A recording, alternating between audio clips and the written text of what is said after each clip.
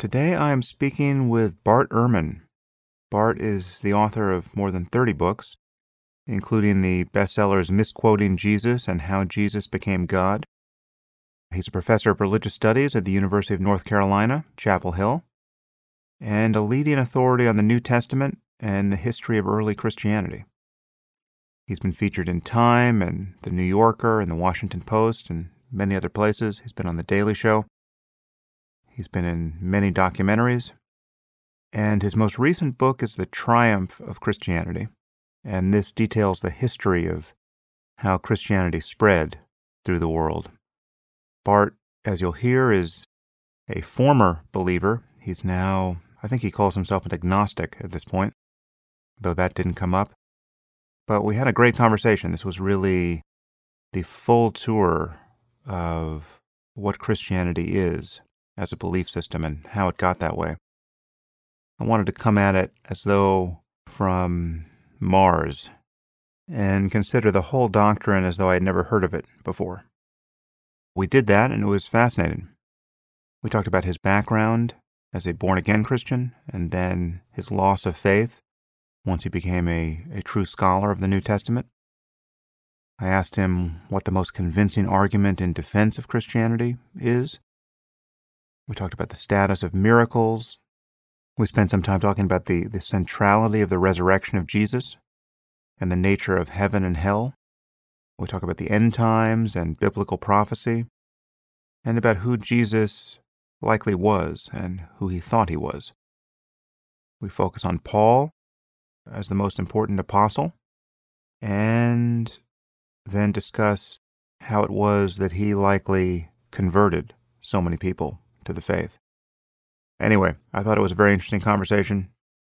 Sometimes it's good to examine something that you're familiar with as though you've never seen it before, and that's what we do here. I now bring you Bart Ehrman. I am here with Bart Ehrman. Bart, thanks for coming on the podcast. Thanks for having me. So you have a fascinating new book, The Triumph of Christianity, How Forbidden Religion Swept the World, which we will definitely talk about, I want to talk about. But it comes on the back of many books you've written about Christianity. And you have a very interesting story with respect to your own faith and scholarship. So I just want to start there, which is not really the subject of your current book. For those listeners who don't know you, take us back to some of the crucial moments in your development as a thinker on this topic. What is your background religiously, and where did you wander on the landscape of faith and doubt? Yeah, no, I'm a bit of an odd duck in the field of New Testament and early Christian studies because I'm a scholar of the New Testament. My PhD's in New Testament, but I'm actually not a Christian myself, and there aren't very many non-Christian scholars of the New Testament out there. I was raised Christian, though. I was raised when I was a kid, I was in the Episcopal Church and grew up fairly religious. When I was in high school, I had a born-again experience, and I committed my life to Christ, and that's how I got really interested in the Bibles, because I was religiously committed. Tell me more about that. What is a born-again experience? We're going to talk about Saul and the road to Damascus that made him Paul, but what was your experience?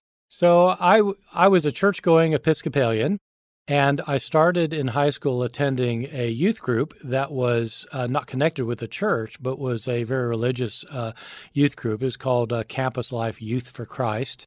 And the leader of this group was a 20-something guy who was very charismatic in his personality, who insisted that that the only way to be a real Christian was to ask Jesus into your heart and to commit your life to him as your Lord and Savior. And so I decided I had to become a Christian.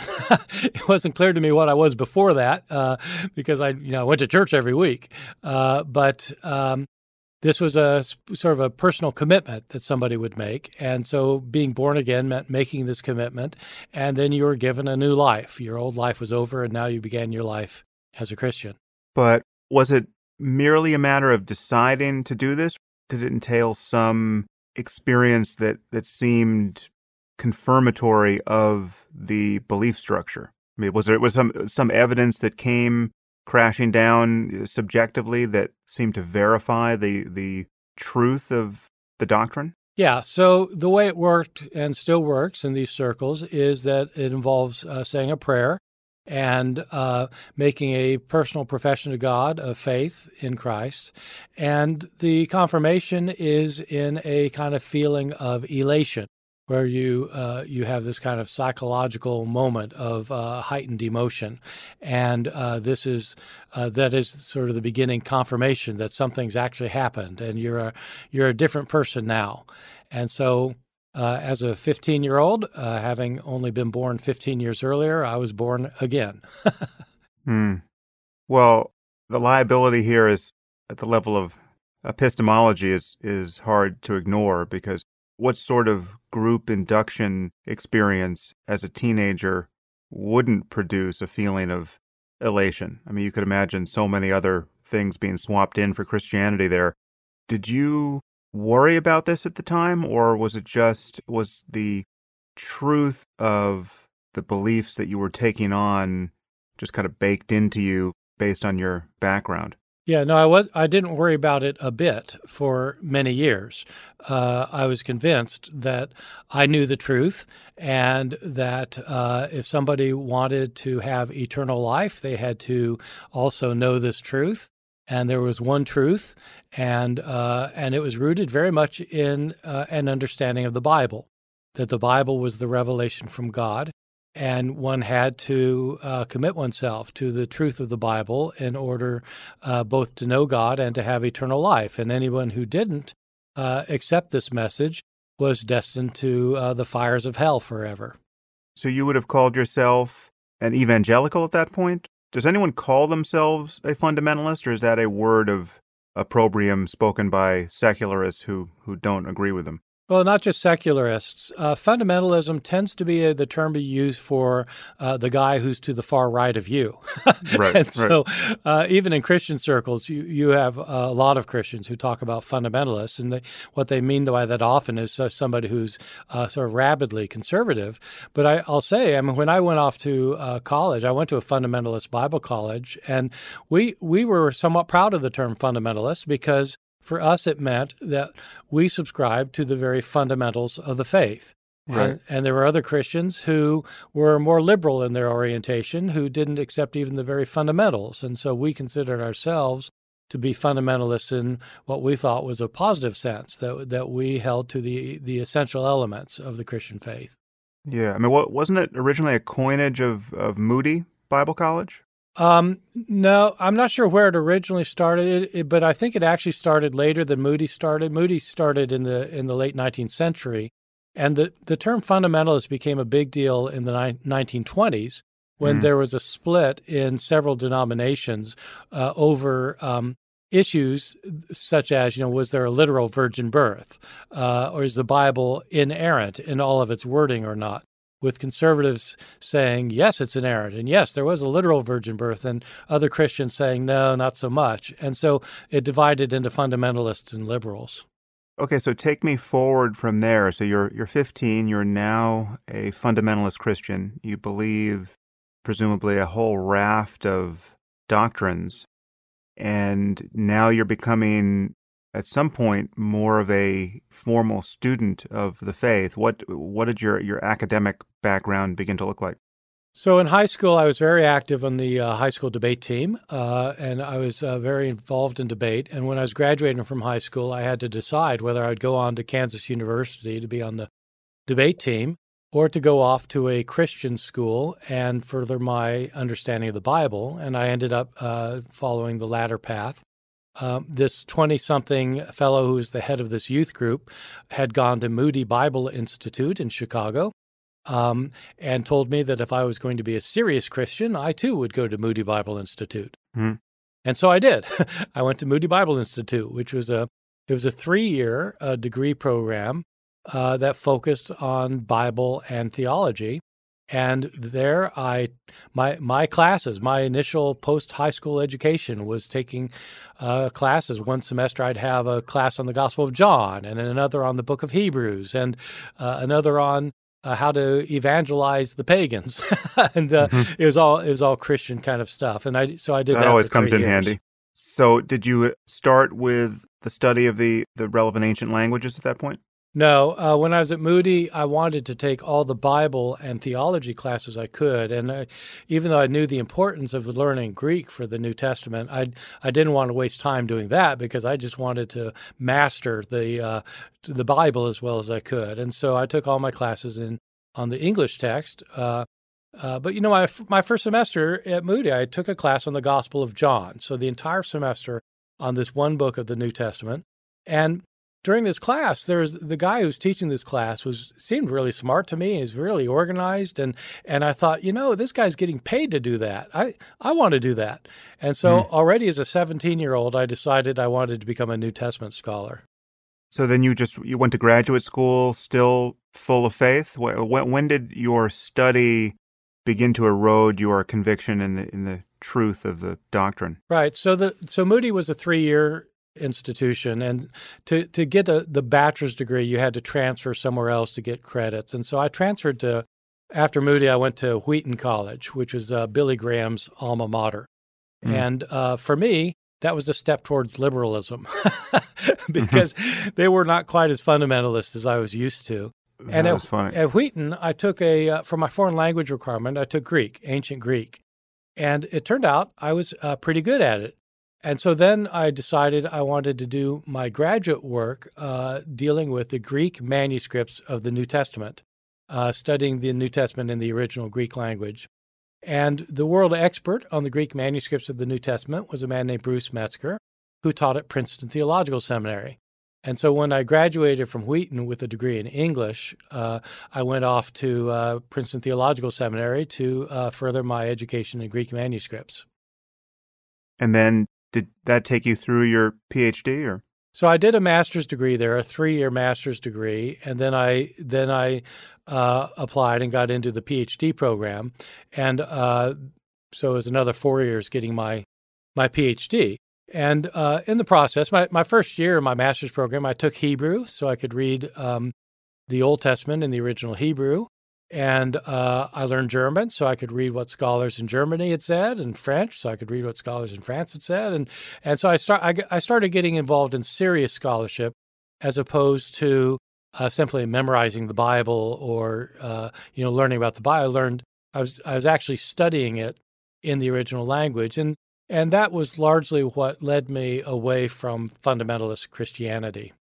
Well, so before we talk about the epiphanies you had that led you to doubt, or the various stages of doubt, take me back to before that moment. And at that time, if we had met you at your most educated with respect to the Bible, but also full of faith, at that point, what would the young Bart Ehrman have said is the most convincing argument in favor of Christianity? I would have said that historians can prove that Jesus was raised from the dead, and that there's no explanation for the evidence other than an actual resurrection, which means that God must have raised Jesus, and that proved the historical reliability of the Christian claims. And what would you have said the evidence was, given that there's no doubt that most historians would balk at any challenge to prove the resurrection? So how would a historian go about doing that? So again, this is back in my very conservative Christian days. I would have said that there are two basic historical facts that virtually everybody agrees on, and people need to explain these two facts. The two facts are that 3 days after Jesus was put in a tomb, the tomb was empty, and that some of his followers said they saw him alive again afterward, and that any explanation for those two facts has to explain both of them satisfactorily. And then what I would do is I would go through various explanations for why there would be an empty tomb and why people would say they saw him alive afterward, including groups of people. And I would say that that none of the naturalist explanations simply work for those phenomena.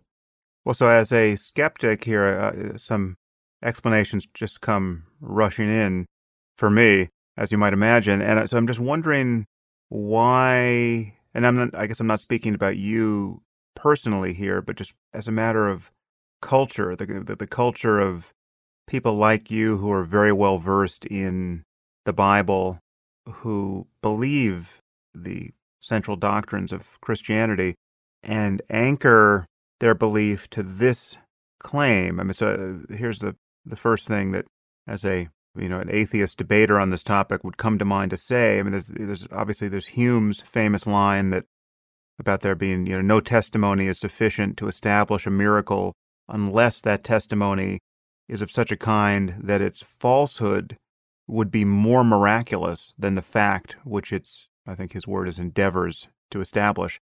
So, again, translating that into modern English, the testimony about the miracle, it would have to be an even greater miracle for that testimony to be false.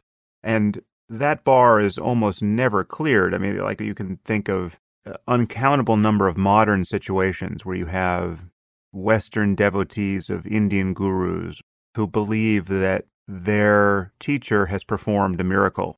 And the culture of confirmation bias and self-deception is just palpable when you talk to these people. I mean, you're surrounded by people who, even in a modern context where they have all of the resources of scientific skepticism at their disposal, and when they haven't been indoctrinated into these beliefs since birth, you can still find Ivy League educated people who are convinced of the veracity of various miracles, really on the basis of hearsay. I mean, they're not disposed to put these claims to any kind of empirical or logical test, and certainly they're not meeting Hume's criterion here that the testimony of these people, the people who are delivering the hearsay, is somehow so rock solid that it would be an even greater miracle that you'd have to admit if you were to suspect that it's false. How is it that you account for what seems, at least from the outside, to be such a disinclination to put these claims to some obvious skeptical tests? Right. I mean, I completely agree with your view on this now. And I have debates with people today, public debates with people who want to argue the resurrection really happened. And it's incredible to me that they continue to think that you can prove this. But, as you know from your debates, people who are inside a particular tradition evaluate probability differently from people who are outside that tradition. And so the Christians, people who, like me, were fundamentalists, what we would argue at the time was a couple of things. One is that the disciples absolutely thought they saw Jesus raised from the dead. They talked with him. They ate with him. They spent time with him after his crucifixion.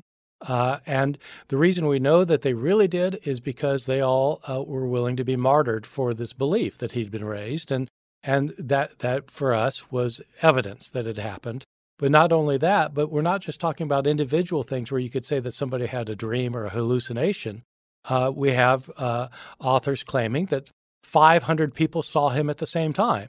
So it couldn't be a hallucination because you can't have a group hallucination with 500 people. So these are the kind of arguments we have. And these arguments made real sense to people who already believed in the resurrection because it just seemed plausible.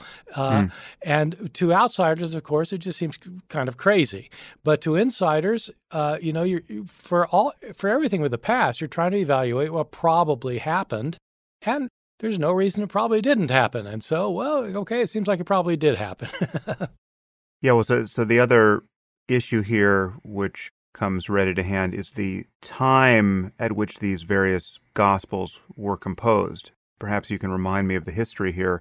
None of these documents that are ostensibly reporting these eyewitness accounts of miracles were actually contemporaneous with the miracles or with the ministry of Jesus. What is the earliest account we have of anything that Jesus is reported to have said or done? Right. So the basic dating is that Jesus died around the year 30 of the Common Era. Our earliest gospel is probably the Gospel of Mark, which was written around the year 70 of the Common Era, so it's 40 years later.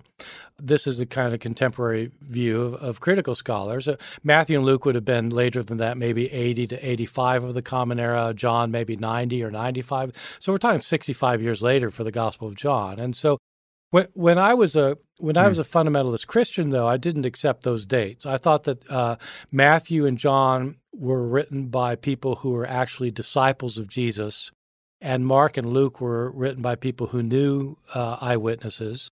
And moreover, I would point out at the time that even prior to the Gospels, the Apostle Paul was writing, and Paul wasn't one of Jesus' disciples, but Paul claims that he himself saw Jesus alive soon after his death, within a couple years of his death.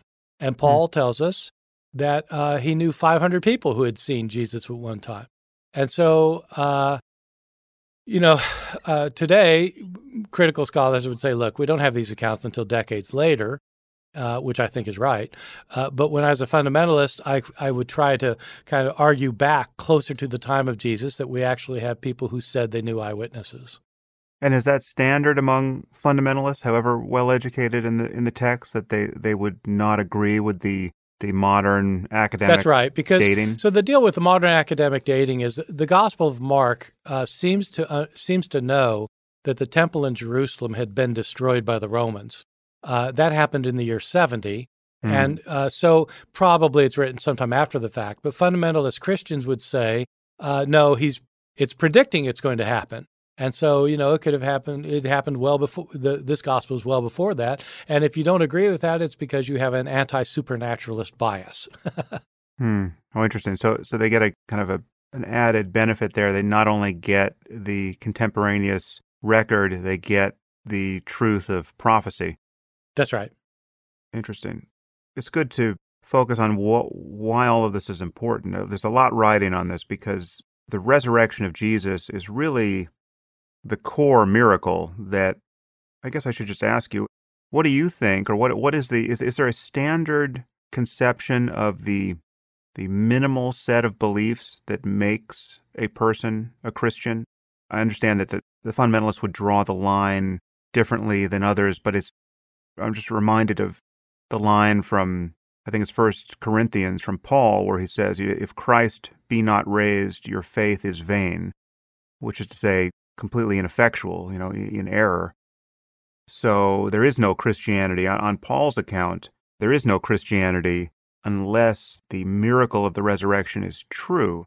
At least that's how I read that line.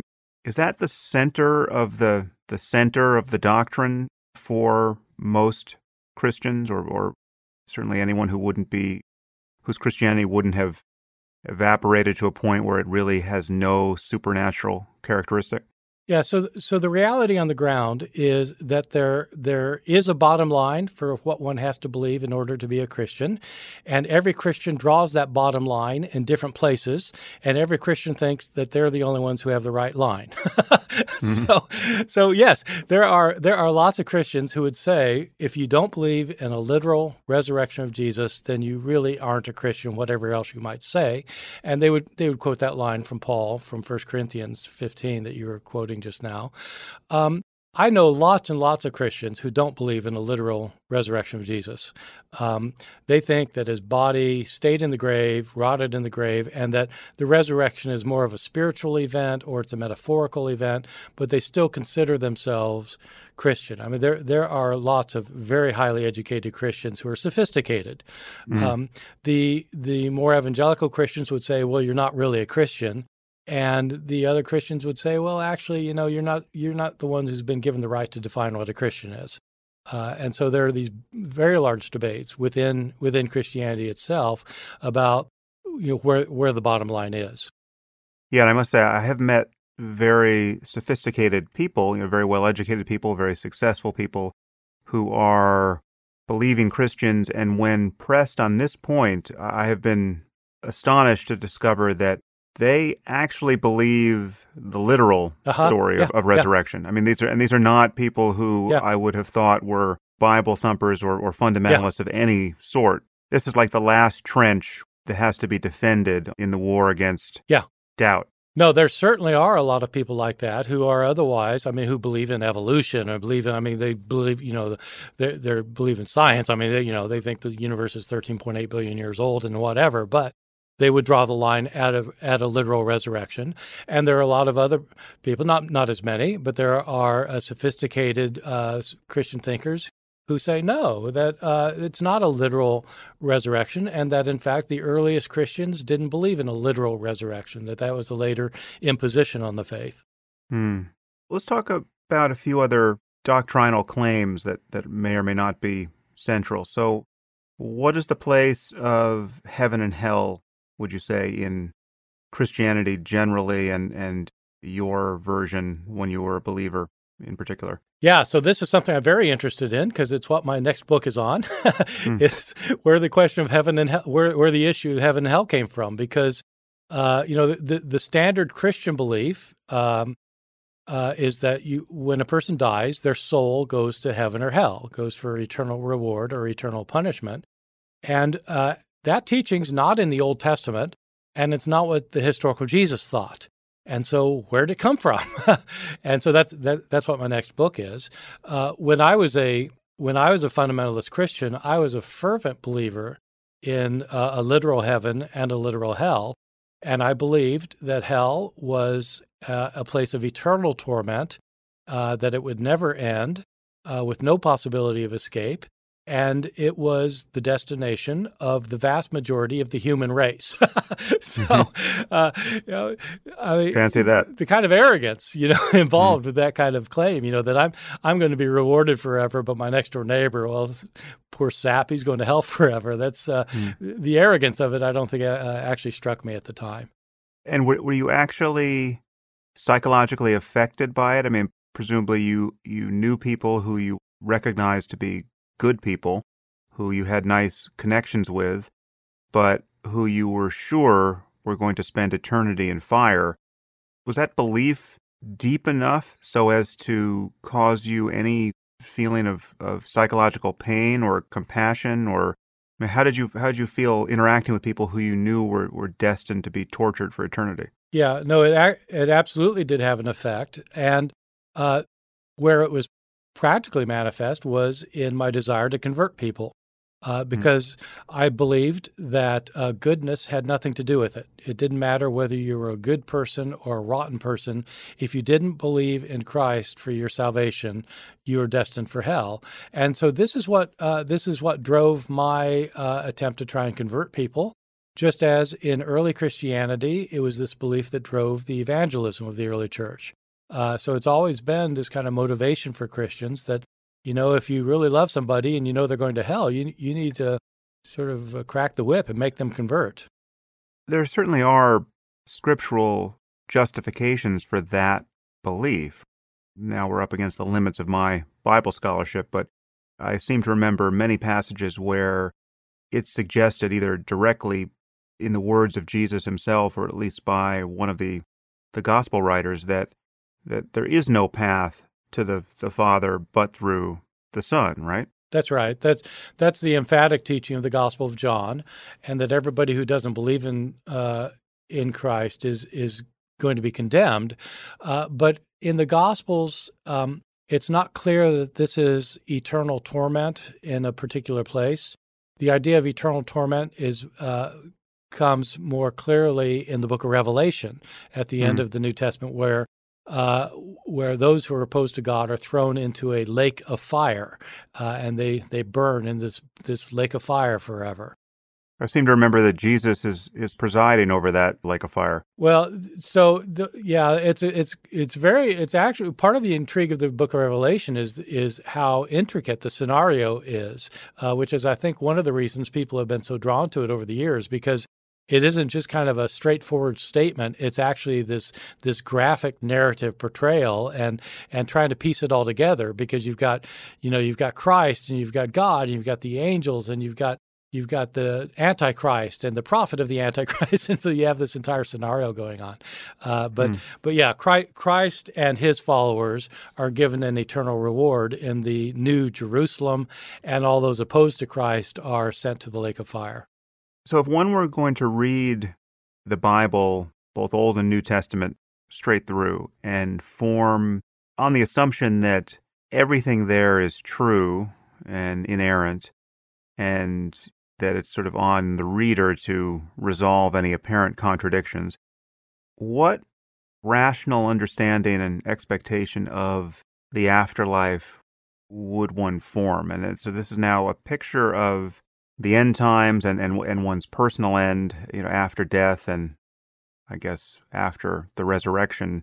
And this is now sort of uncontaminated by the rest of the literature that has grown up on this. So let's leave Dante and Milton and everything else that has come since aside. What do heaven and hell look like, and what does the end of the world look like? Yeah, so it really depends on what the assumptions of the reader are.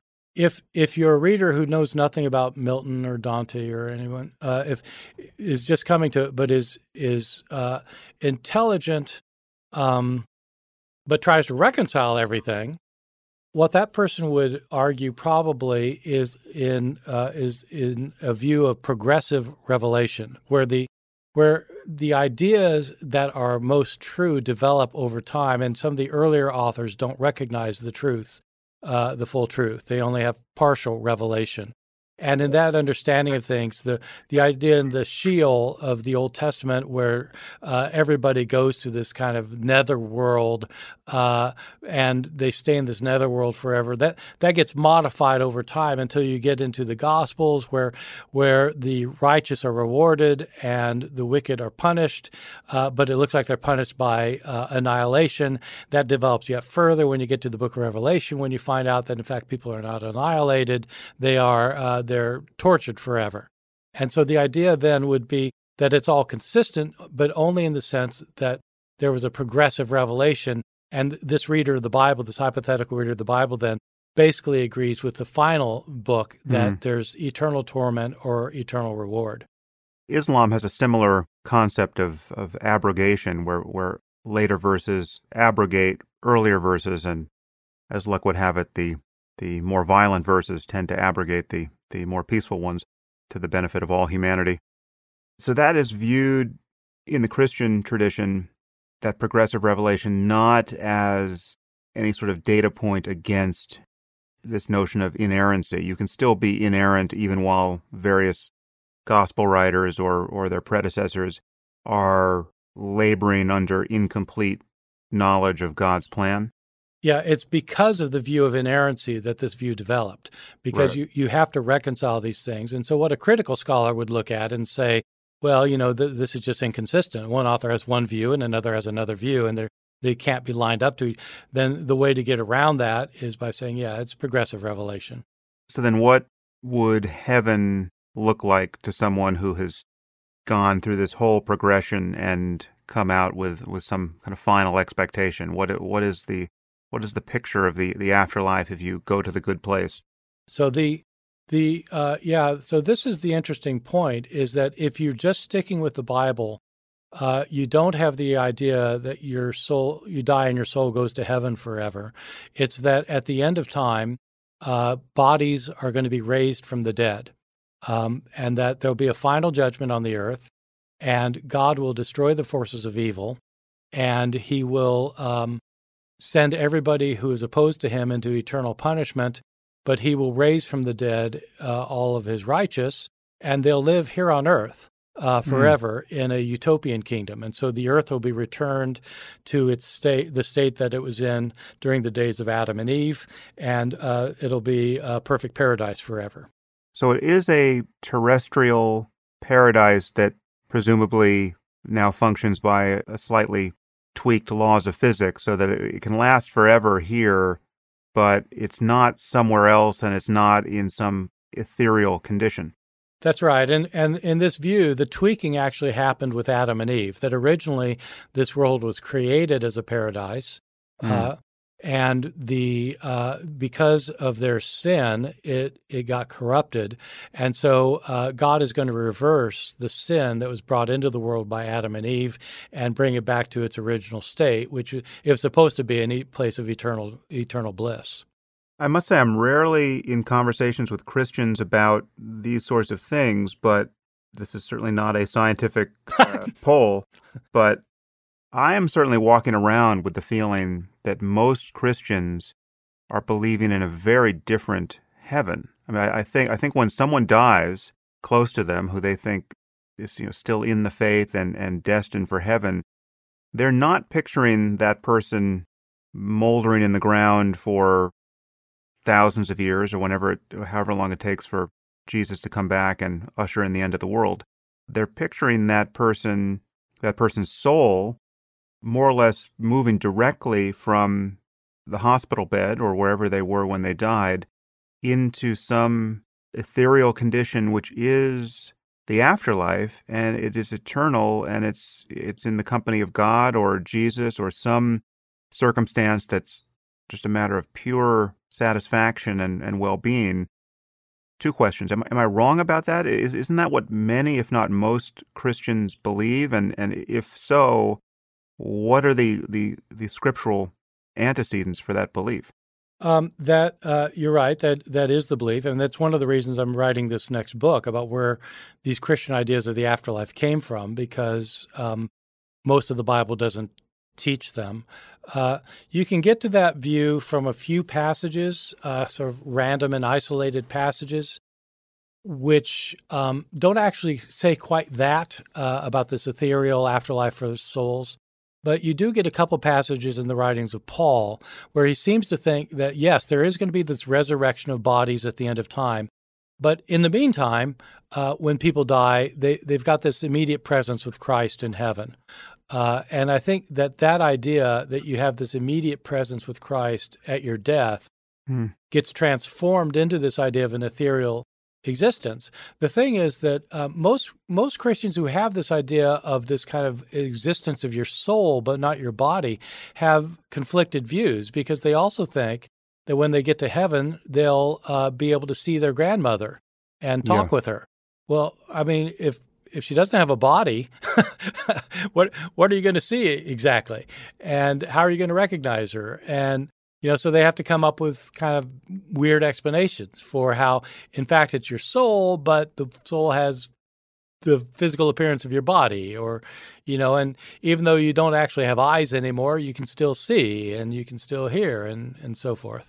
And how old is your grandmother? Is she restored to the prime age of 30, or is she still granny in that condition? Well, that's right. And if you've had an infant child who's died, is the child still an infant, or what are they in heaven? And so you have Christians who seriously debate these issues and actually write books trying to explain what it's really going to be like.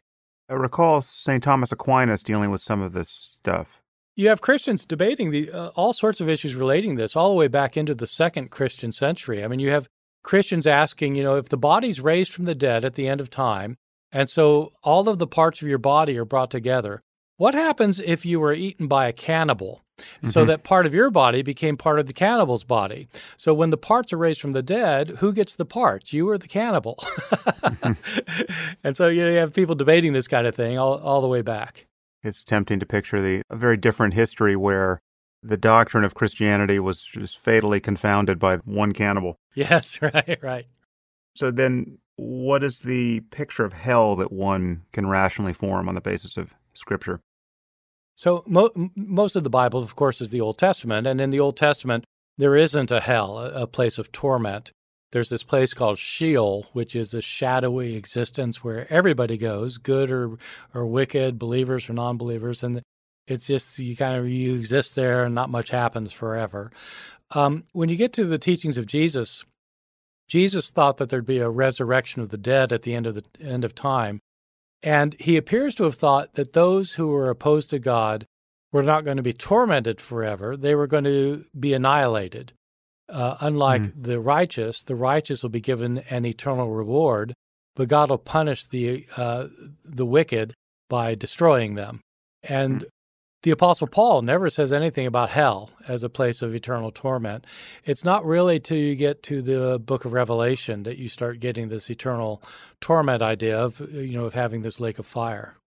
Is it Revelation that also gives us the notion of the rapture? Is that prefigured somewhere else? Is that an Old Testament prophecy that then Revelation connects the dots on? Well, this is an interesting point that even most Christians don't know.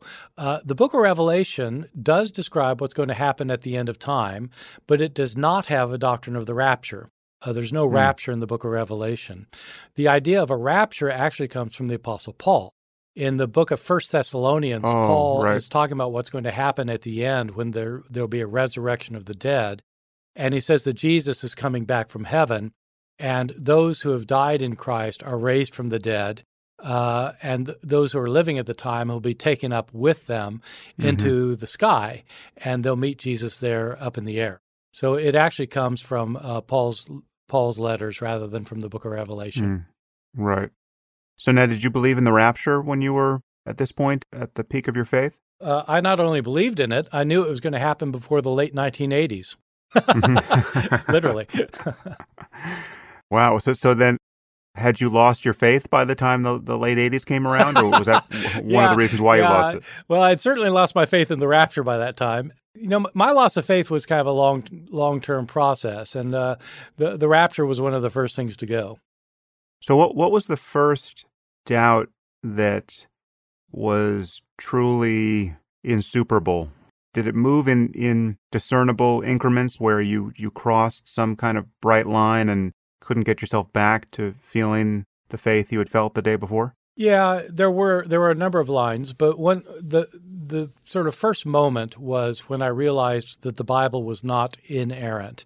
Um, I had my first year at Princeton Theological Seminary. I was taking a course on the Gospel of Mark, which was based on an interpretation of the Greek text, and so I knew Greek by this time, and we had to translate the entire Gospel of Mark, and we did an interpretation of every verse. It was very deep and detailed.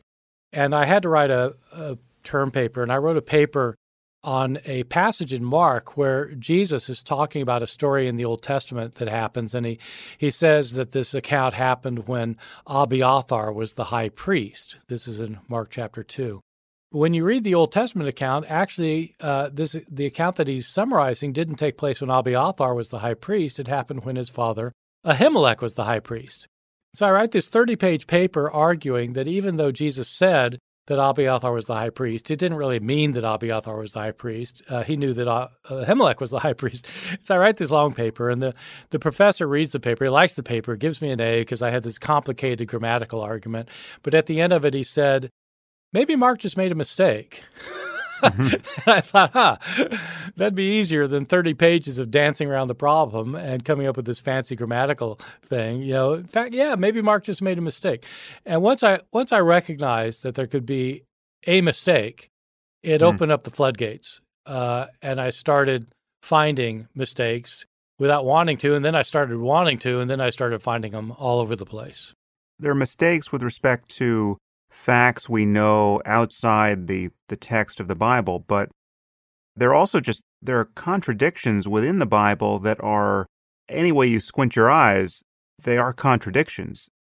I remember there was an old book, I think it's probably 150 years old, I remember I have somewhere in the house, which I referenced in my first book, The End of Faith. I think the title is Self-Contradictions in the Bible. And some of these are just, it's just that the coin came up heads or the coin came up tails. You can't believe both. I think one was, John the Baptist was in prison at the time of the crucifixion, or John the Baptist was, somewhere else at the time of the crucifixion. How did you deal with those? Well, the intellectual task of fundamentalists involves reconciling differences. And if you work hard enough at it, you can reconcile just about anything. And so, it was like solving a puzzle. You assume that there are no errors. And if that's your assumption, well, then there are no errors. And the task is to find out why this is not a contradiction.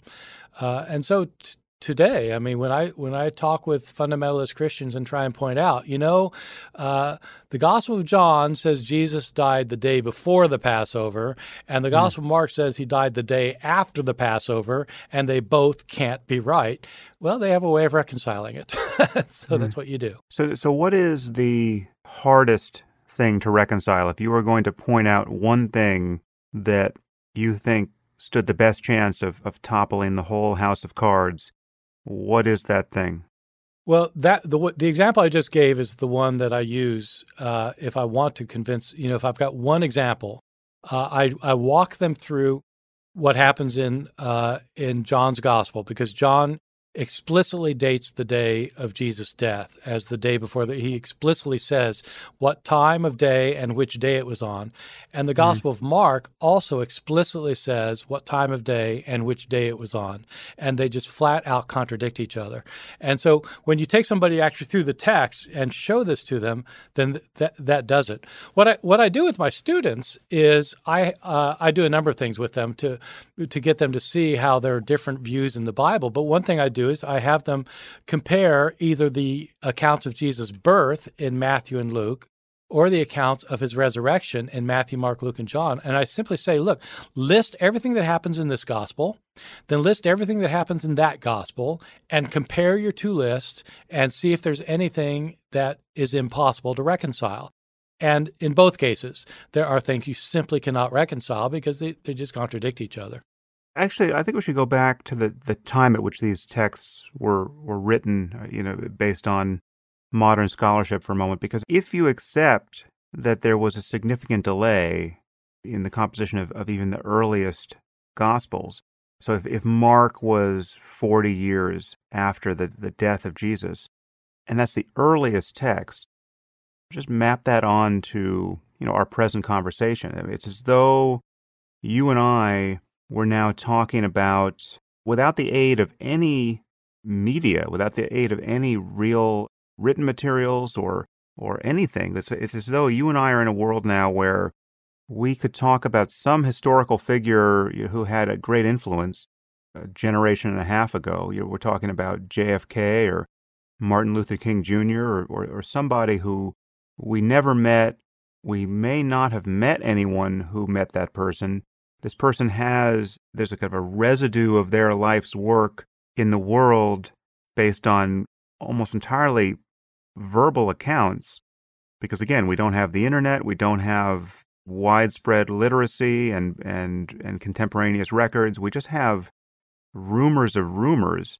And now you and I are going to put pen to paper or papyrus and write an account of exactly what happened in the last years and weeks and days of this person's life. That's the picture, at least I form, of what this would look like. And the idea that kind of effort, absent some, direct line to an omniscient being who's just simply telling you what happened, that seems like an all too human enterprise that, if nothing else, will introduce a fair amount of error and creative license and whimsy into the process. Oh, absolutely. So one of my earlier books was called Jesus Before the Gospels, and it deals with this problem that these stories that the gospel writers produce are stories that have been in oral circulation year after year, decade after decade before they get written down. And so just to make it concrete, in the Gospel of Matthew is the Sermon on the Mount. The Sermon on the Mount is 3 chapters of Jesus' sayings, chapters 5, 6, and 7, one saying after the other, parables, sayings, one-liners. So how do we explain this? Matthew is writing probably about 55 years after the fact. And so this would be like asking somebody today who has no written records, asking somebody to write down Gerald Ford's first State of the Union address, verbatim, now, with no records. So, what are the chances anybody's even going to get close?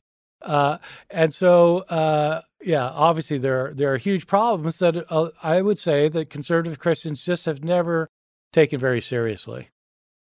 In defense of the oral tradition, I think there is some scholarship, and I know this because this is something that Buddhists reference a fair amount, and I guess scholars of the Iliad and the Odyssey reference this as well, because that was oral for the longest time. There is a mechanism by which, if certain stories and poems and text, essentially, before they were written down, are especially important to a tradition, there is a a tradition of keeping them alive by really laborious rehearsal and recitation. And you can do this successfully and conserve texts in a more reliable form than we're letting on here when we just have to imagine the two of us at our desks now magically reiterating what Gerald Ford, that memorable person, said several decades ago. Yeah, no, that's right. So that's what I have to deal with in my book, Jesus Before the Gospels, is what kind of mechanisms were in place in oral traditions in antiquity. And the Iliad and the Odyssey is a good example because there's a famous book by Albert Lord that was published in 1960 called The Singer of Tales, where he shows how it is people in Yugoslavia, nearby where Homer would have lived, if Homer lived, how modern people who memorize epic poetry at the same length of him as the Iliad and the Odyssey, how they actually go about their business. And this shows how it actually works in that kind of culture. And the most striking thing is that in oral cultures, people have no concern for verbal accuracy over time. That's a concern that starts developing with the rise of literacy, because with literacy, you're able to compare two texts to tell whether they're the same. But in an oral culture, there's no way to compare the texts because you've heard it and you just have to remember it to know if this next iteration of it is the same as the one you just heard. And you might be right or you might be wrong. But anyway, so there's a whole anthropological study of oral cultures, which is very interesting and is useful for trying to understand something about the traditions that went into the Gospels. Yeah, I mean, you have to imagine there'll be semantic drift if you can't compare the current rehearsal to any text, and that goes on for decades and even centuries. The idea that you're actually conserving verbatim what was first said. I mean, you're playing a massive game of telephone with future generations, and we know how telephone works out with just a single phrase in a room full of kids, and it rarely conserves meaning. So I guess there are a few other sources of doubt here that are related to just the disposition of the text. So I mean, this is one point which I had heard before, but I think I first saw discussed in your book, Misquoting Jesus, where you talk about the timeline of incorporation and disincorporation of the canon. It took centuries for certain books, I think Revelation might have been one of them, to finally be included. And there were centuries during which some books which are now considered apocryphal were part of the canon. And that piecemeal effort of haggling about the stature of various books, that also seems like a process that seems very unlikely to be guided by the spirit of inerrancy. Were you unaware of that when you were a fundamentalist, or is that the kind of thing that when true believers hear it, it becomes a basis for doubt, or is they just don't accept the scholarship on that? Well, I think they pretty much accept the scholarship on it because, it's at some point you sort of face facts that you can't deny. I mean, the first time anybody lists our 27 books of the New Testament and says, these are the 27, no more, no fewer, these 27, is an author named Athanasius, who in a letter that he wrote in the year 367. So we're talking 300 years after the books had been in circulation.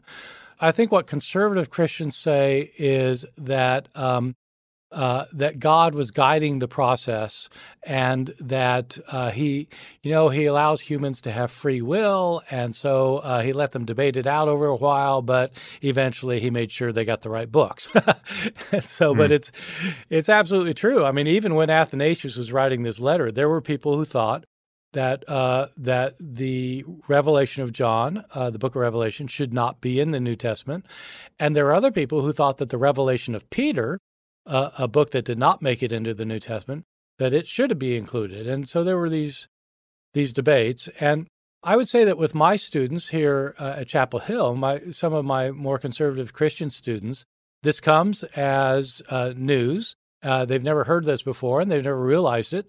They just kind of thought that the Bible descended one day, a few years after Jesus died. And they come to realize that, in fact, it was put together for a number of reasons, and that there were a lot of historical contingencies that went into the construction of the New Testament. And what is the significance of the Dead Sea Scrolls in this picture? So the Dead Sea Scrolls are a group of writings produced by a Jewish sect just before the time of Jesus and slightly after. They contain a number of different kinds of documents. So they're really significant because they show us what the Jewish environment of Jesus might have been like. I mean, they're significant for Christianity for that reason. They're Right. significant for Judaism for other reasons, but for Christianity, they're significant for that. They don't have any Christian materials in them, so there aren't any Gospels or letters or anything by Christians. But what they do show us is what one particular Jewish sect considered to be their sacred books. They include virtually all of the books that are in the now in the Old Testament, but also there were other Jewish books that were considered to be authoritative, and these are found as well among the Dead Sea Scrolls. Yeah, so that brings me to the picture of, insofar as we can form it, of just what the time was like for Jesus and the apostles, and what they must have thought they were doing. I mean, I think most Christians live as I think it's easy to forget. I mean, certainly when you consider the history of anti-Semitism, which is a largely Christian confection, it's easy to forget that Jesus and the apostles and the Virgin Mary and basically everyone in sight of note until Paul came along and started evangelizing to the pagans, they're all Jews, right? Couldn't you make the case, I believe you do make this case in your most recent book, that Jesus never thought he was starting a new religion? He's simply, now obviously I'm accepting for the purposes of this conversation most of what we think we know about Jesus as being true, leaving aside the miracles. Isn't it reasonable to suppose that he just thought he was giving the correct and pure version of the religion he knew, which was Judaism? I think that's absolutely right. Jesus, the historical Jesus, the man himself, certainly didn't think he was going to be starting a new religion. And he was a Jew. He was born and raised Jewish. His followers were Jews. They kept the Jewish law. They followed Jewish customs. Jesus was understood to be a Jewish teacher who had for them the correct interpretation of Judaism. It's not until later that Christianity split off from Judaism and became its own thing. There are very big debates among scholars, a very vibrant debate about whether you can actually pinpoint any time or even a period of time when they split. But eventually, of course, Christianity did become a separate thing. But the way it's often put is that Christianity became the religion about Jesus rather than the religion of Jesus. So Jesus had a particular religious perspective, which is thoroughly Jewish, and Christianity then became the religion based not so much on Jesus' teachings as upon belief in his death and resurrection, which of course isn't something Jesus himself would have been preaching about. Right. Now, so how does the concept of the Messiah fit in here? I mean, so what is the Jewish concept? What was Jesus's embrace of it in his own ministry? What would his fellow Jews have thought of him in light of it, and what have Christians done with that concept? Right. So that's a 5-hour conversation. Yeah. So the Jewish term Messiah, the word Messiah comes from a Hebrew word, Mashiach, which means anointed one. It's the Hebrew equivalent of the Greek word Christos, which means Christ. And so the word Messiah and the word Christ are the same word. One is Hebrew, one's Greek. In Hebrew circles, in Jewish circles, the king of Israel was called the Anointed One. He was the one who was favored by God, and so he was anointed by God, shown God's special favor. God promised one of the great kings of Israel, David, that he would always have a descendant sitting on the throne ruling Israel. And for about 400 years after David's day, that was true. There was a Davidic line of succession that lasted for some 400 years. But eventually, the nation of Judah was destroyed, and the king was taken off the throne. There were Jewish thinkers, though, who thought that God was going to fulfill that promise by bringing a future king to the throne. So there would be a future son of David, somebody who is a descendant of David, who, like him, would be a great political figure, a warrior who destroyed God's enemies and set up Israel as a sovereign state in its land. And so that future anointed one was then called the Messiah. So that Jews in Jesus' day who talked about a Messiah, most of them thought of someone like that, someone who'd be a great, powerful figure who destroyed the enemy and became the king. So I would say that, judging from that, the crucifixion of Jesus would not suggest that he was the fulfillment of this expectation or prophecy. Yeah, no, it's just that was the big problem, because Christians, after Jesus' death, wanted to declare that he was the Messiah.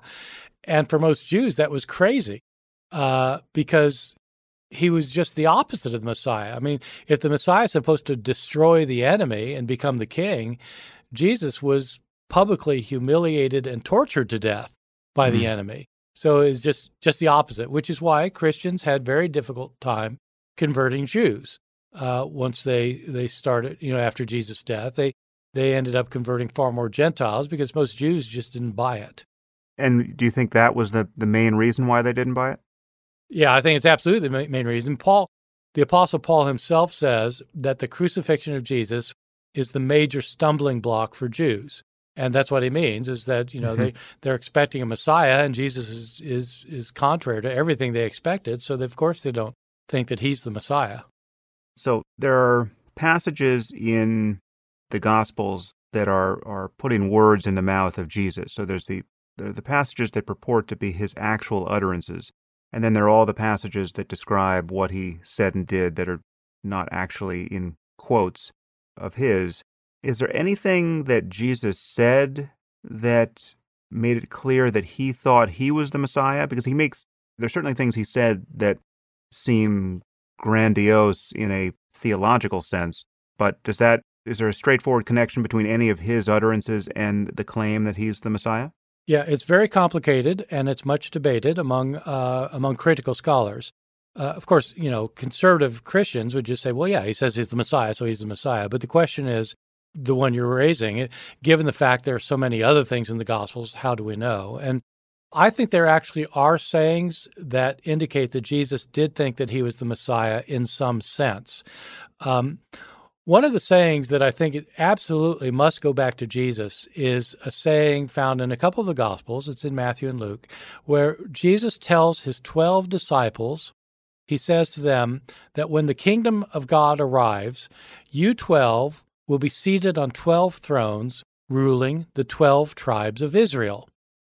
So ancient Israel was originally organized in 12 tribes, and Jesus is saying that in the new people of God, at the end of time, the disciples would be the 12 rulers. The reason I think Jesus absolutely must have said that is because among his disciples was Judas Iscariot. And so Jesus in this saying would be telling Judas Iscariot, his ultimate betrayer, that he'd be the ruler. Well, that's not the kind of saying that a later Christian would make up and put on his lips, because a later Christian would know that Judas had betrayed him, which means Jesus really said this. But if Jesus really said this, then he was teaching his disciples that they would be 12 rulers of the future kingdom. If they're going to be the 12 rulers of the future kingdom, who's going to rule them? Jesus is the one who chose them, and it's by following his teachings that they'll get into the kingdom. So I think Jesus thought he was going to be the king of this future kingdom, and that he would ultimately be the Messiah, the anointed one from God. Well, there's a lot in there that I want to tease out. So first of all, there's this principle that you just invoked, which I'd forgotten, which is paradoxically anything that seems to be an error or seems to be, signal that there's, Jesus has now said something or done something that's inconvenient for future writers of the gospel. That is yet more evidence of its veracity and reliability, because what propagandist would have put a seemingly false statement into the mouth of Jesus? That's an interesting lens through which to look at this, and there must be many other examples of this sort of thing. There are, and So scholars who do this kind of thing call that the criterion of dissimilarity. And so if there's a saying of Jesus that is dissimilar to what the later Christian storytellers would have wanted him to say, if you have a saying like that, they didn't make it up. So where'd it come from? It probably goes back to Jesus himself. To follow that line a little bit further, so what do you do with the radical skeptical claim that occasionally comes from some quarters, from more and less educated people theologically, that there's no good reason to believe that Jesus, the historical person, even existed? I mean, he stands a chance of being mythical because of how little there is. I mean, there's nothing outside the Bible, if I'm not mistaken, that attests to his existence. Is there anything that we have from kind of Roman records or any other source other than Scripture? Right. So the people who argue this are called mythicists. They are a really very tiny fringe group. I actually wrote a book on this question called "Did Jesus Exist?" where I marshal all the evidence that whatever else you might think about him, Jesus almost certainly existed. In terms of Roman evidence, the answer is during his lifetime, no, there's no Roman evidence. But there's of course no Roman evidence for 99.99% of the empire. But So it's not strange that there's no evidence. It's just there isn't any evidence until the 2nd century. There are Roman historians who start mentioning Jesus in the early 2nd century. We have a 1st century source, a Jewish historian, Josephus, a non-Christian Jewish source that mentions Jesus and talks about him a little bit. But basically, we're restricted to Christian evidence. But even so, the Christian evidence is of such a character and such magnitude that even skeptical New Testament scholars, people who are actually New Testament scholars, almost nobody really doubts that he existed, whatever else you want to say about him. Yeah, what you have to put at some point in the past to explain the 1st and 2nd century accounts is some cause that doesn't entail the existence of a real person who fit this description, that got a cult of people fixated on this person who didn't exist. The idea that there wasn't any charismatic rabbi at the bottom of it, that seems a little far-fetched. That's right. And the thing is, it's so massively widespread that fictional character somehow has to be known. And, with the Apostle Paul, Paul, in an off-the-cuff comment, talks about Jesus' brother James, whom Paul knows. And so, it's not quite the same as having somebody say, well, I knew Jesus, but Paul knew his brother. So right. That's pretty good evidence that he actually existed. If you're going to lie so as to make the existence of a fictional person seem plausible for reasons of starting a cult that you were evangelizing for the rest of your life, it seems like you would say more than you just happen to know his brother. Well, that's right. And you wouldn't. And the thing is, if you actually trace the chronology of Paul's life, it looks like he converted maybe 2 or 3 years after Jesus' death. And before that, he tells us he was persecuting Christians. And so you have people who were believing Jesus was Messiah just within a year, demonstrably within a year or two of his death. And so you're not talking about something that somebody fabricated, and then started circulating, some years later. Anyway, there's a lot of evidence that one could adduce, but that he existed, I think, is pretty certain. With this idea of this criterion of dissimilarity, that something is probably authentic if it's dissimilar to what the Christian storytellers would want to say, what I would argue is that that's just a solid historical criterion, and it's not all that different from what happens in a legal case in court. If you've got a witness who's testifying contrary to his or her own best interest, then, probably that testimony is reliable. Now, on this point of scoring passages as more or less reliable, I remember there was a group called the Jesus Seminar that used to do that, where they would sort of color code the passages they had the greatest confidence in. Is that still happening? And does that have real stature among scholars? Well, the Jesus Seminar was an unusual phenomenon. So it was a group of about 50 scholars, and They were bona fide scholars. Most of them were university professors or, teaching in Christian liberal arts colleges, some of them. But some of them were well-known scholars. And you're right. What they did is they went line by line through all of Jesus' sayings, and they voted.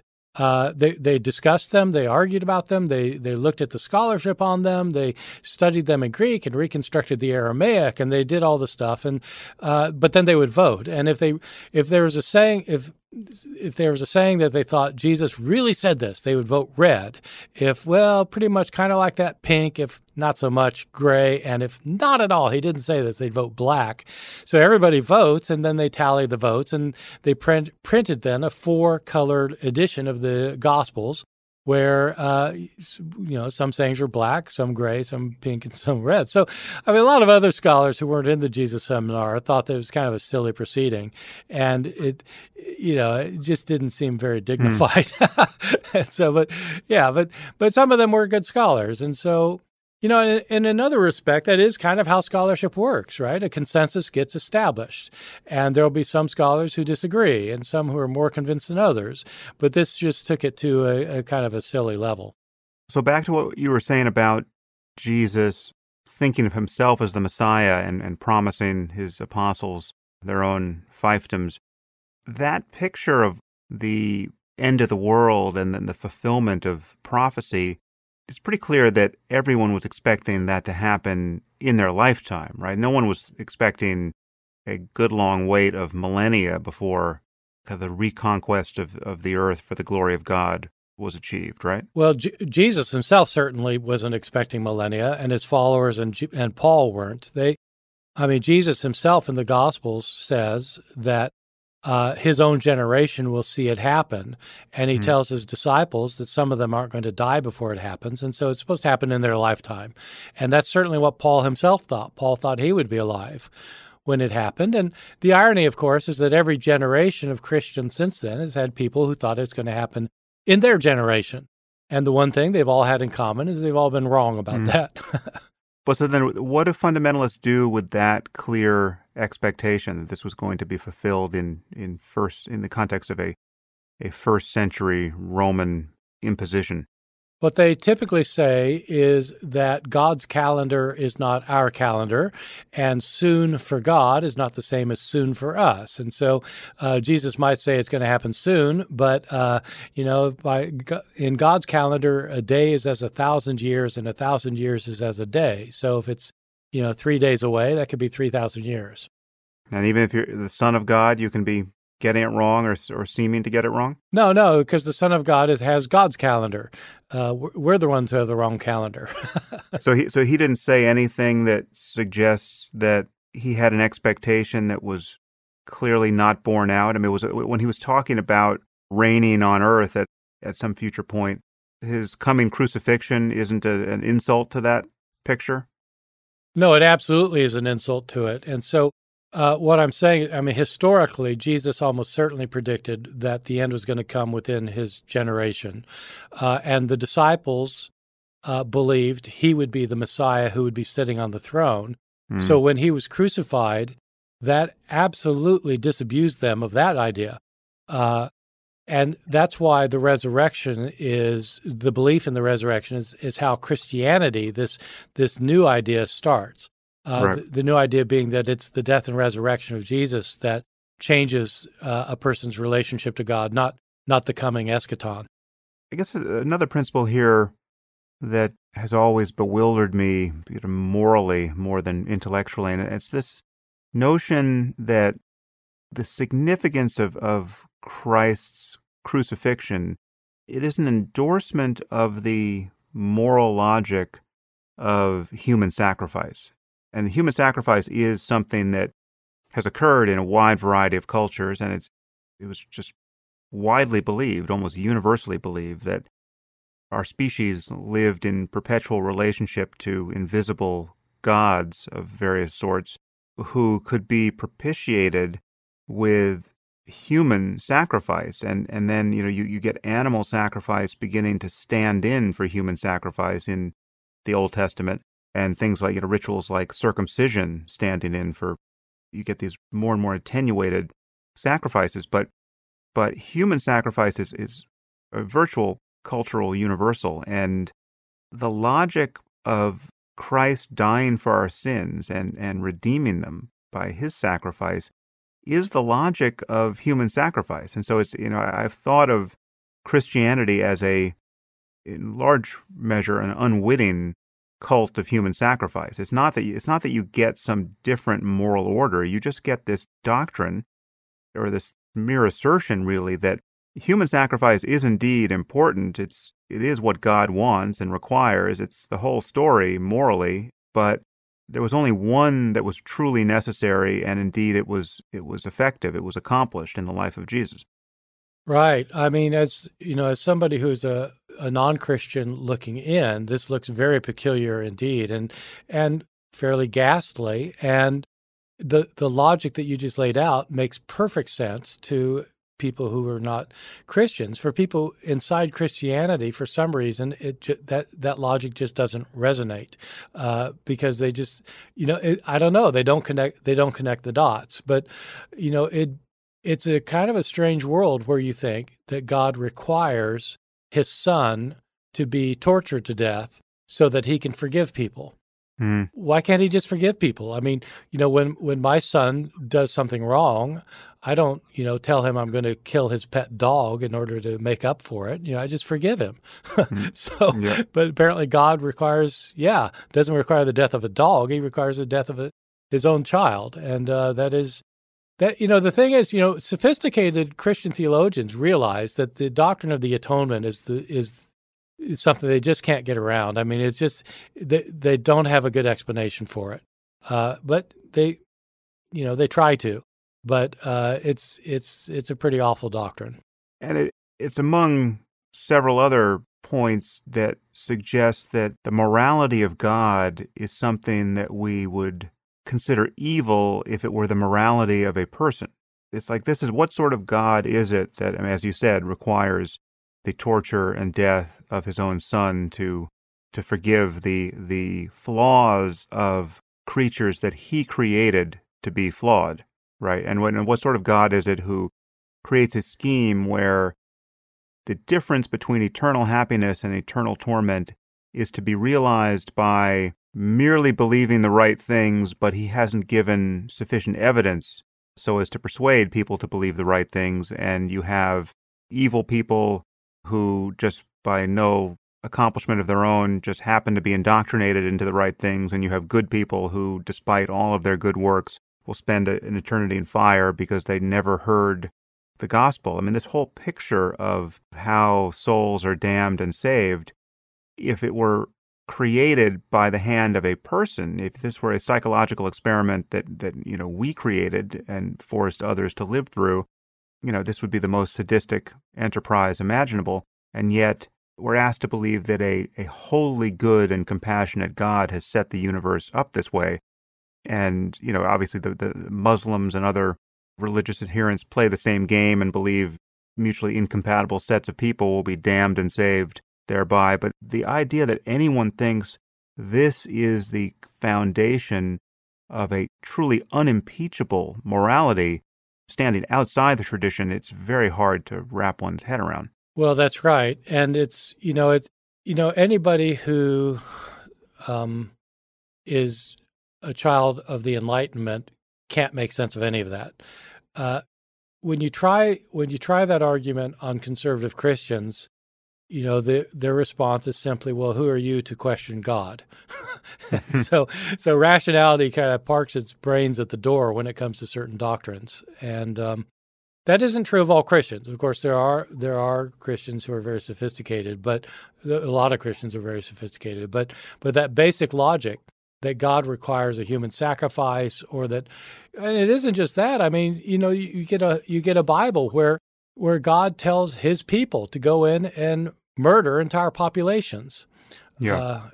Including the Amalekites. Children. Yeah. There are problems with it. Now I realize we've been talking for an hour and a half, and we have not yet come to the subject of your current book. So this is my skill as an interviewer manifest. But there's just been so much that I've wanted to cover with you, and it's all fascinating. But let's converge on your book. The first question I have here is, is more general, but it is a topic that I know you broach in your current book. And it's this kind of yet another inconvenient fact, I think, for the picture of what Scripture is and what the coherence of the ultimate doctrine of Christianity. And it's this concept of henotheism, this idea that the religion of Judaism and Christianity, I think one could argue, isn't really monotheism. It's not that it's believed that there is only one God. It's that there's a multiplicity of gods, but there's only one that should be worshipped. There's one that's more powerful than others. Do I have the concept of henotheism right? Yeah, that is the concept of henotheism, and there are fuzzy lines, obviously, among all these things. Whether that's polytheism and what's the relationship to that to monotheism. But that is the idea. That henotheism, there's one God that is to be worshipped, even though there are other gods.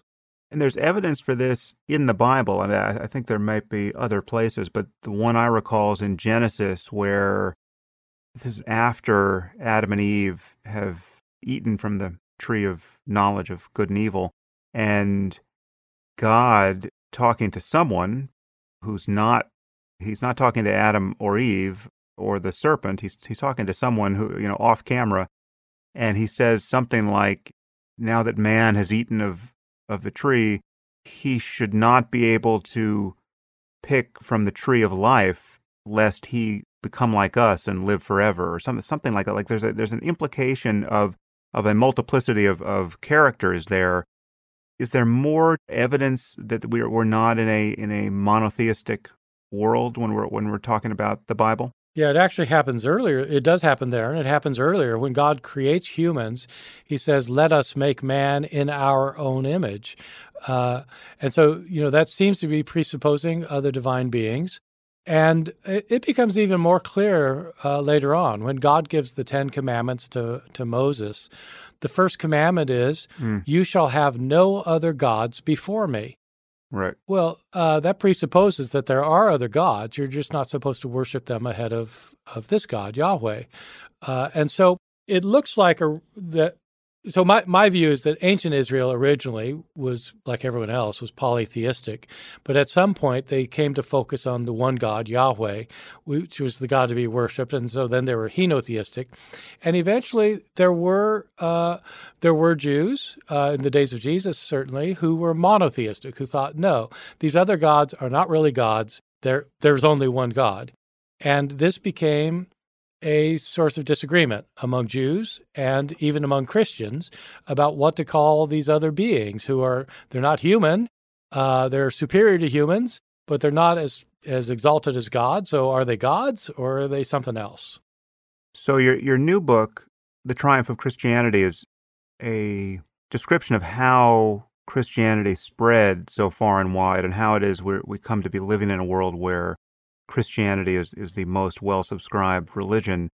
And there are a few characters in this story who have primacy. And I think the first is probably Paul, who, even more than Jesus himself, explains how this thing spread. What do we know about Paul and his conversion and how he converted others? Yeah, no, Paul, I argue in the book that Paul is probably the most significant convert in the history of Christianity for the entire history. And he fits into my picture because what I'm trying to do in the book is try to explain how you get from a tiny group of Jesus' disciples after his death, so like 11 men and a handful of women, how you get from 20 people to 3 centuries later, there being like 3 or 4 million people. How's that happen? And I argue that Paul is really central for that for a specific reason. I do not argue that Paul is the one who invented Christianity, as some people claim. I don't claim that he was the founder of Christianity. People were believing that Jesus' death and resurrection brought salvation before Paul.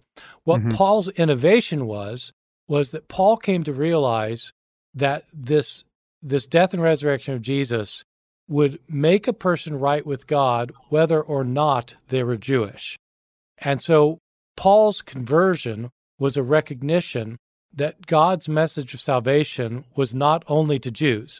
so that if somebody became a follower of Jesus, they didn't have to become Jewish, which meant if they were a man, they didn't have to get circumcised. And if they were male or female, they didn't have to keep kosher food laws. They didn't have to observe the Sabbath or other festivals. They could remain Gentile, but they could still be a follower of Jesus. This opened up the floodgates for non-Jews to become followers of Jesus, and that made all the difference. What do we know about his conversion? Because he described himself, first of all, his name was Saul, and he had his road to Damascus conversion, and I think he, in some of his letters, describes himself as having persecuted the followers of Jesus initially. What do we know about, or what can we glean about that? We have two sources of information. We have, in the book of Acts, which is the fifth book of the New Testament, there's actually a narrative, a description of the spread of Christianity through the Roman Empire, and it has a narrative description of the story of Paul's conversion that's actually narrated 3 times in the book of Acts. And then we have Paul's own letters, where Paul himself refers on several occasions to his conversion. And so what scholars have to do is to try and figure out whether the book of Acts has reliable information in it or not, or whether some of its material is legendary. And it's almost certain that some of it's legendary. But when you give a critical evaluation of Acts and you compare it to what Paul himself has to say, you get a pretty clear picture. Paul started out as a non-believer in Jesus who was Jewish, a very avid Jewish young person, apparently, who was committed to the traditions of Judaism, who, when he found out about the people saying that Jesus was the Messiah, began persecuting them because he thought that this was an offensive, even blasphemous view, that a crucified man could be the Messiah. But then he had some kind of experience. He describes it as actually having seen Jesus alive. This must have been 2 or 3 years after Jesus' crucifixion. And so Paul interpreted this as meaning that God had brought him back to life. In other words, that there had been a resurrection. And once he came to believe that Jesus had been raised from the dead, he, because he thought he saw him, then he came to think that the death itself must have mattered. Because God wouldn't raise him from the dead unless he was God's favored one. But if he was God's favored one, why did God allow him to be tortured to death? Well, that must have been all according to plan. And that's how Paul started developing his idea that the death and resurrection of Jesus is what brings about salvation. I wonder what it means to be sure you've seen someone who should be dead now walking among you in a world where there is no media. Right. So, how do you know what Jesus looks like? He was wearing a name tag. He met at a conference. Yeah. It strikes me as a non-trivial concern. It's like unless there must have been some other supernatural affectation there. There has to be light or some communication from somebody who's not obeying the laws of physics, who says I'm Jesus. Is there anything describing the moment of conversion in Paul's letters? Well, so the first thing to say is in the book of Acts, it's what happens. Jesus identifies himself as Jesus. In Paul's letters, Paul gives a very truncated account, and it's because he's writing to people who were his own converts. So they know perfectly well what happened because he's probably told it to them 100 times. And so when he's writing his letters, he doesn't know that they're going to be read 2,000 years later by people who have no idea what he's talking about. What he says was that he says 2 things. He does say that he saw the resurrected Jesus, that Jesus, after his resurrection, appeared to Peter and to all the apostles and to 500 people at one time. And last of all, he appeared to Paul. So he says that. But the other thing he says when he's talking about his conversion is he describes it as the time when God revealed his Son to me. And so I think the way to understand this is that Paul had been persecuting the Christians who themselves had been saying Jesus was raised from the dead. And so he had Jesus on his mind. And he had some kind of experience that he interpreted as a personal vision of this one that the Christians had been talking about. And, if he hadn't heard about Jesus and hadn't been persecuting his followers, this certainly wouldn't have happened. But I think that psychologically it's because Jesus was on his mind. Is there a record of disagreement among the apostles? What did Peter think of Paul, and what do we know from either Paul's letters or any of the other Gospels about just how the apostles interacted? If you read the book of Acts, which is about the apostles and their spread of Christianity, it will look like they didn't disagree on anything. They were completely harmonious up and down the line about every major issue. When you read Paul's letters, it's pretty clear that, in fact, there was a good deal of controversy.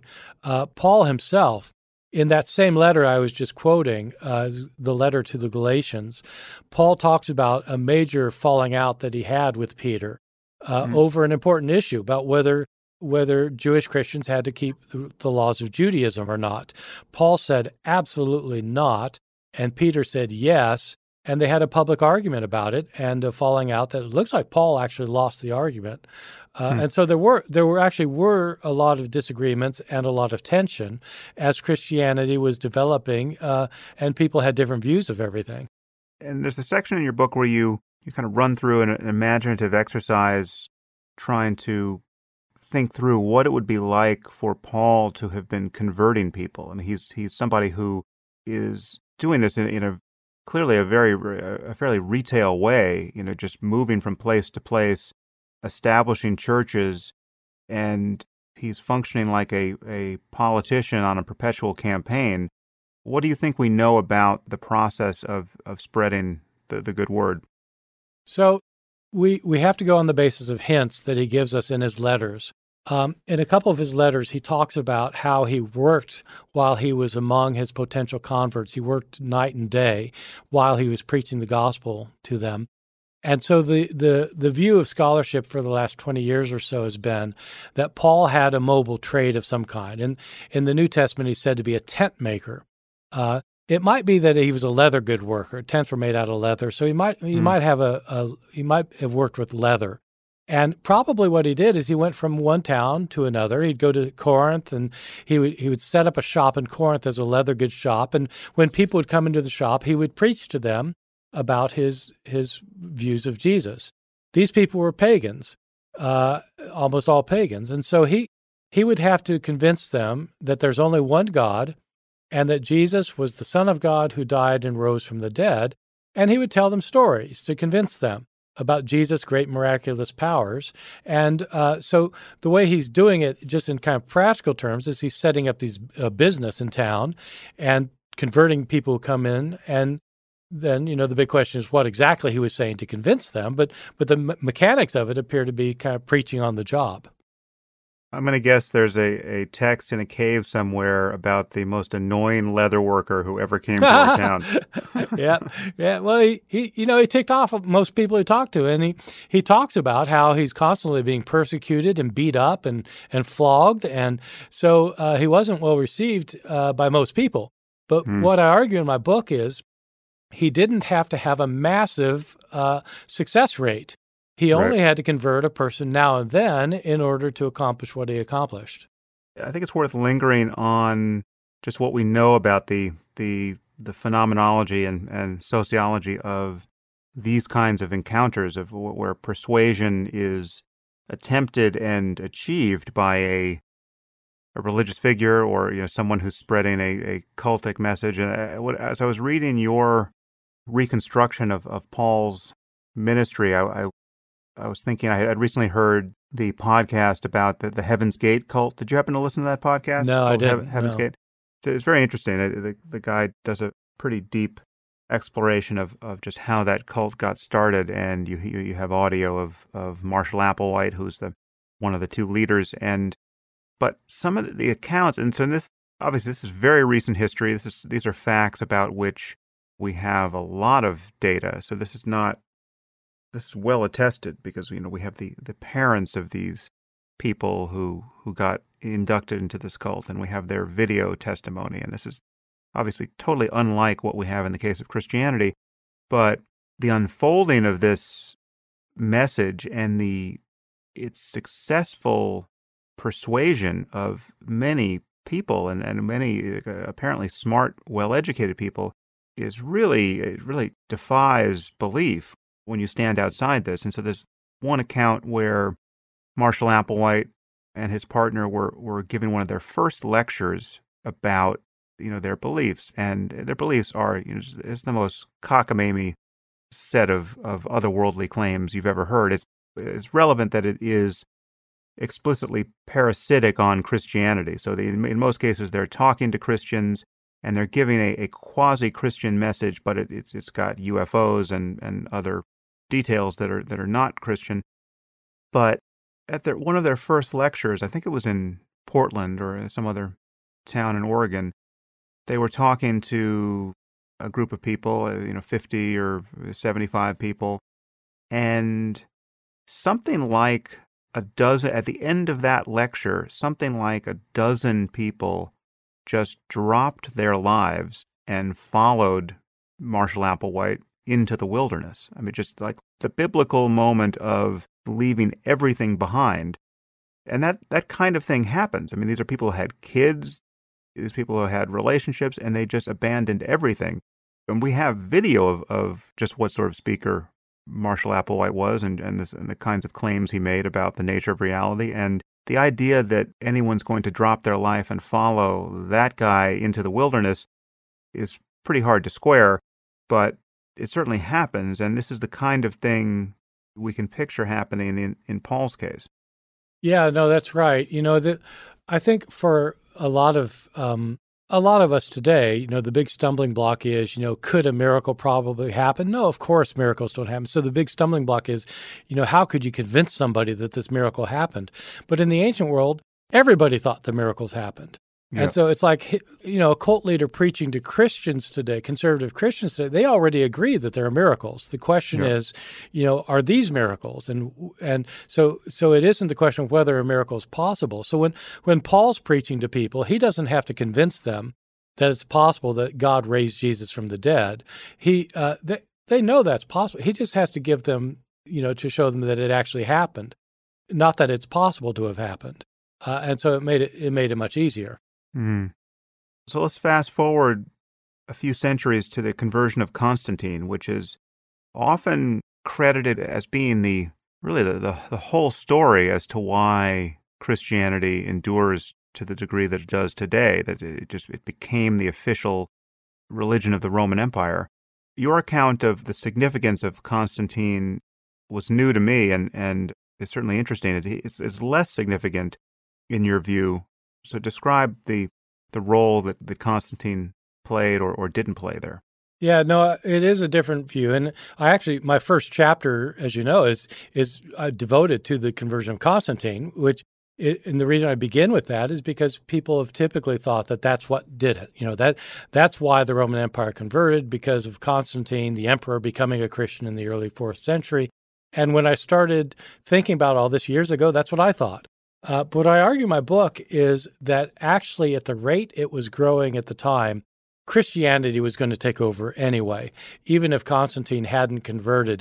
If Christianity continued at that rate, by the end of the 4th century, the Roman Empire was going to be Christian. So then what's the significance of Constantine?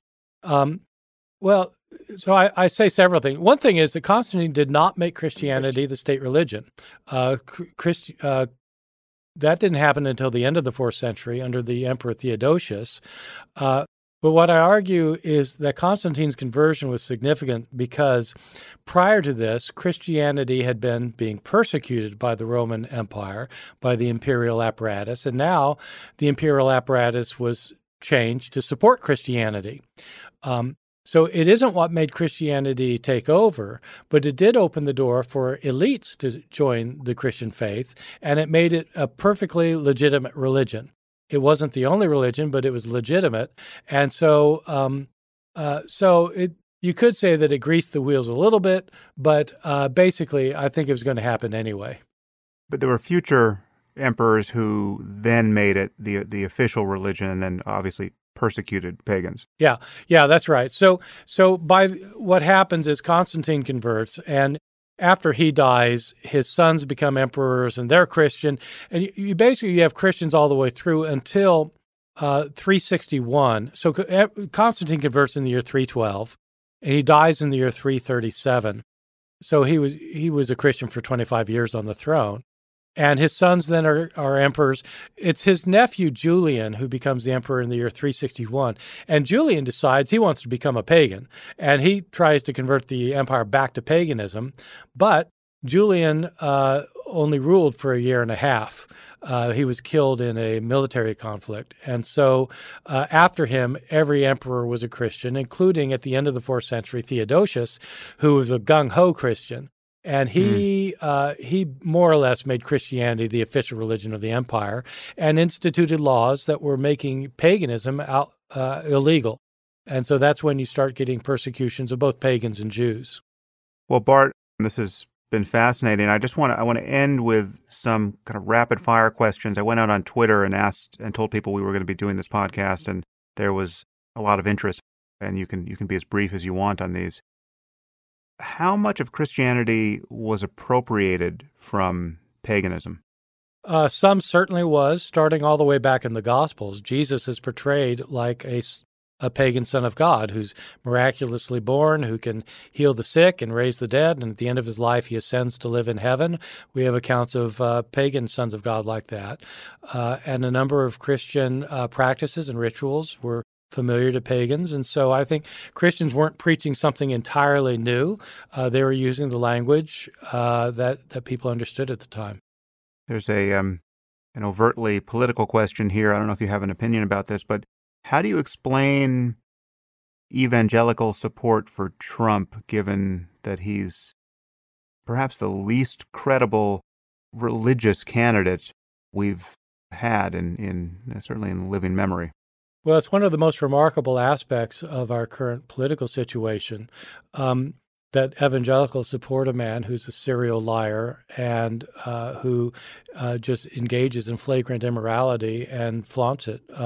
But the reason evangelicals do that is because they have certain red button issues that we all know about. Opposed to abortion, in favor of gun control, and America First. These are understood to be Christian issues, and since Trump supports them, they're willing to put up with somebody who is just hopelessly immoral and unethical because it allows them to achieve their political objectives. There's a question here about, I think we probably have covered it, but maybe there's some facts that could be added. Can you say something about the process by which Jesus came to be thought of as divine as opposed to just a especially important Jewish preacher? Does it all come down to the resurrection, or what are the elements here? So people in the ancient world generally understood that there were some human beings who were honored at the end of their life by taken up into the heavenly realm. In pagan circles, they were taken up to live with the gods. And when somebody goes up to live with the gods, they become a god. They become an immortal. And even in Jewish circles, it was understood that some people were made divine in some sense by being exalted to heaven. Jesus was understood to have been raised from the dead, and it wasn't just that his body was resuscitated, it was that he was taken up to live with God. And so immediately, as soon as the Christians came to believe in Jesus' exaltation, they came to start thinking of him as a divine being. And over the course of several centuries, he got more and more exalted until he came to a point where he was understood to be fully equal with God in every way for all eternity. What do we know about the role of women in the early church? Jesus himself had women followers, which was somewhat unusual. The Apostle Paul, even though he has a reputation for being a misogynist, the reputation is probably unearned and undeserved. Paul had women who were very active in his churches. He talks about women who were ministers, and even he names one woman who was foremost among the apostles. Eventually, as soon as the men gained in power, as soon as the religion grew, men grew more numerous, and they silenced the women until you get documents such as those in the New Testament, which say that women shouldn't have positions of leadership. But originally, they certainly did have. But wasn't it Paul who said that you should not suffer a woman to teach or something like that? So there are two passages in the Pauline letters where Paul says that women have to be silent in church. One is in the book of 1 Timothy, which is a book that Paul did not write. If somebody who was forging a letter in Paul's name. And the other is in 1 Corinthians, a book that he did write, but it's in a passage that appears to have been interpolated into the letter by a later scribe. One question here about just what it's like to lose one's faith. So this is for you. How does he suggest those of us who've grown up within the American Christian subculture and come to doubt it, how do you suggest that they move forward into the light of, rationality and secularism, and what's at stake personally with respect to social networks and livelihoods and marriages and all the rest? Just how do you have, I guess it's a question about what you advise as well, but just give us your sense of what that means for somebody. Well, it can be very difficult. It can be difficult emotionally and socially, especially if you are married to somebody who is not experiencing the same kind of transformation. But my view is that you have to be true to yourself and you have to follow the truth wherever it leads you. My view about emotionally, that's just very hard, because if you're raised believing you're going to burn in hell if you don't believe the right things, that's tough. It's tough leaving communities of faith because they fill a void in your life, and it's hard to replace that void. But it's also hard in terms of relationships. The most difficult is the relationships, but my view is that there are some things more important than personal religious beliefs, and love for one another is far more important, and it's better to be honest with somebody in love than to be dishonest and pretend to believe something you don't believe. So yeah, I guess this just sparks a final question from me to you about what it's like to teach this material to each new batch of students, I would imagine a significant percentage of whom are believers. How do you navigate that and put pressure or not on their faith in an academic context? Right. So, I teach in North Carolina, so I'm in the Bible Belt, and most of my students are conservative Christians who have been raised in the church, who have never heard any of the scholarship before.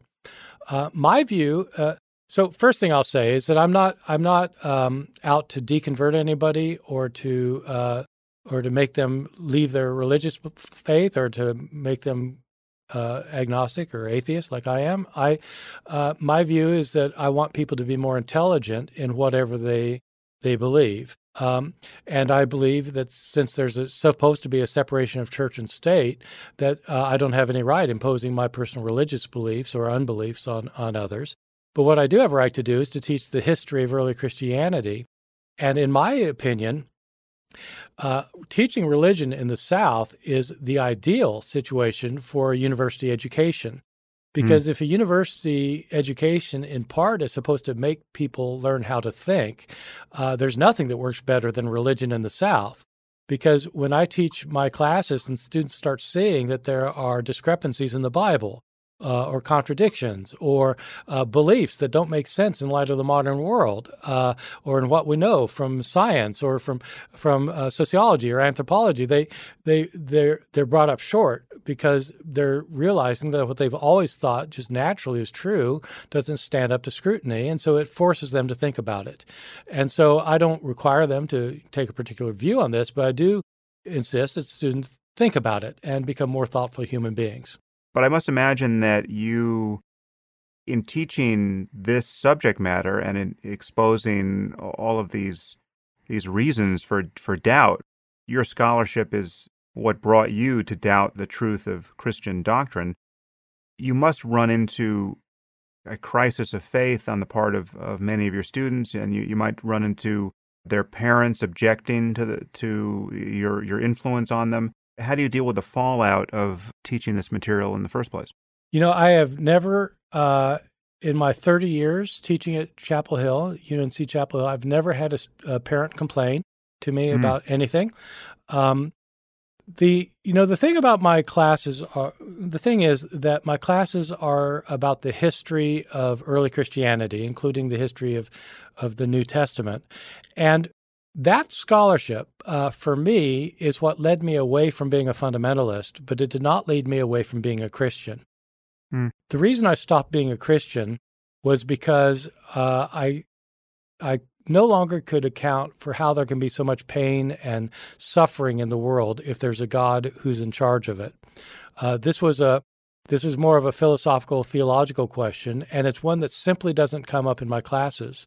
And so I don't really, the straw that broke the camel's back for me was the problem of suffering.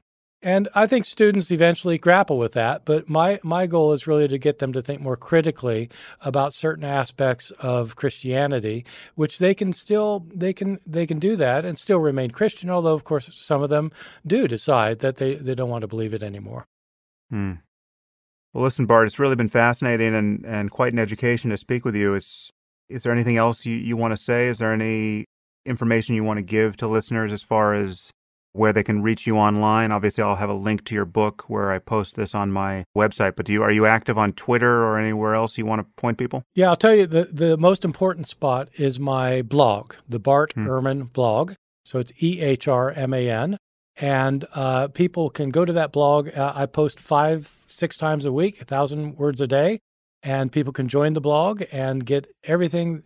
I mean, I talk about everything about Christianity in the first 400 years. So that would be the place to go. Great. Well, keep it up, Bart. You're a one-man ministry in the right direction, and I really enjoy speaking with you. Great, Sam. I appreciate it. Thank you very much. If you find this podcast valuable, there are many ways you can support it. You can review it on iTunes or Stitcher or wherever you happen to listen to it. You can share it on social media with your friends. You can blog about it or discuss it on your own podcast. Or you can support it directly. And you can do this by subscribing through my website at samharris.org. And there you'll find subscriber-only content, which includes my Ask Me Anything episodes.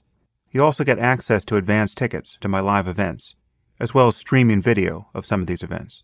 And you also get to hear the bonus questions from many of these interviews. All of these things and more you'll find on my website at samharris.org. Thank you for your support of the show. It's listeners like you that make all of this possible.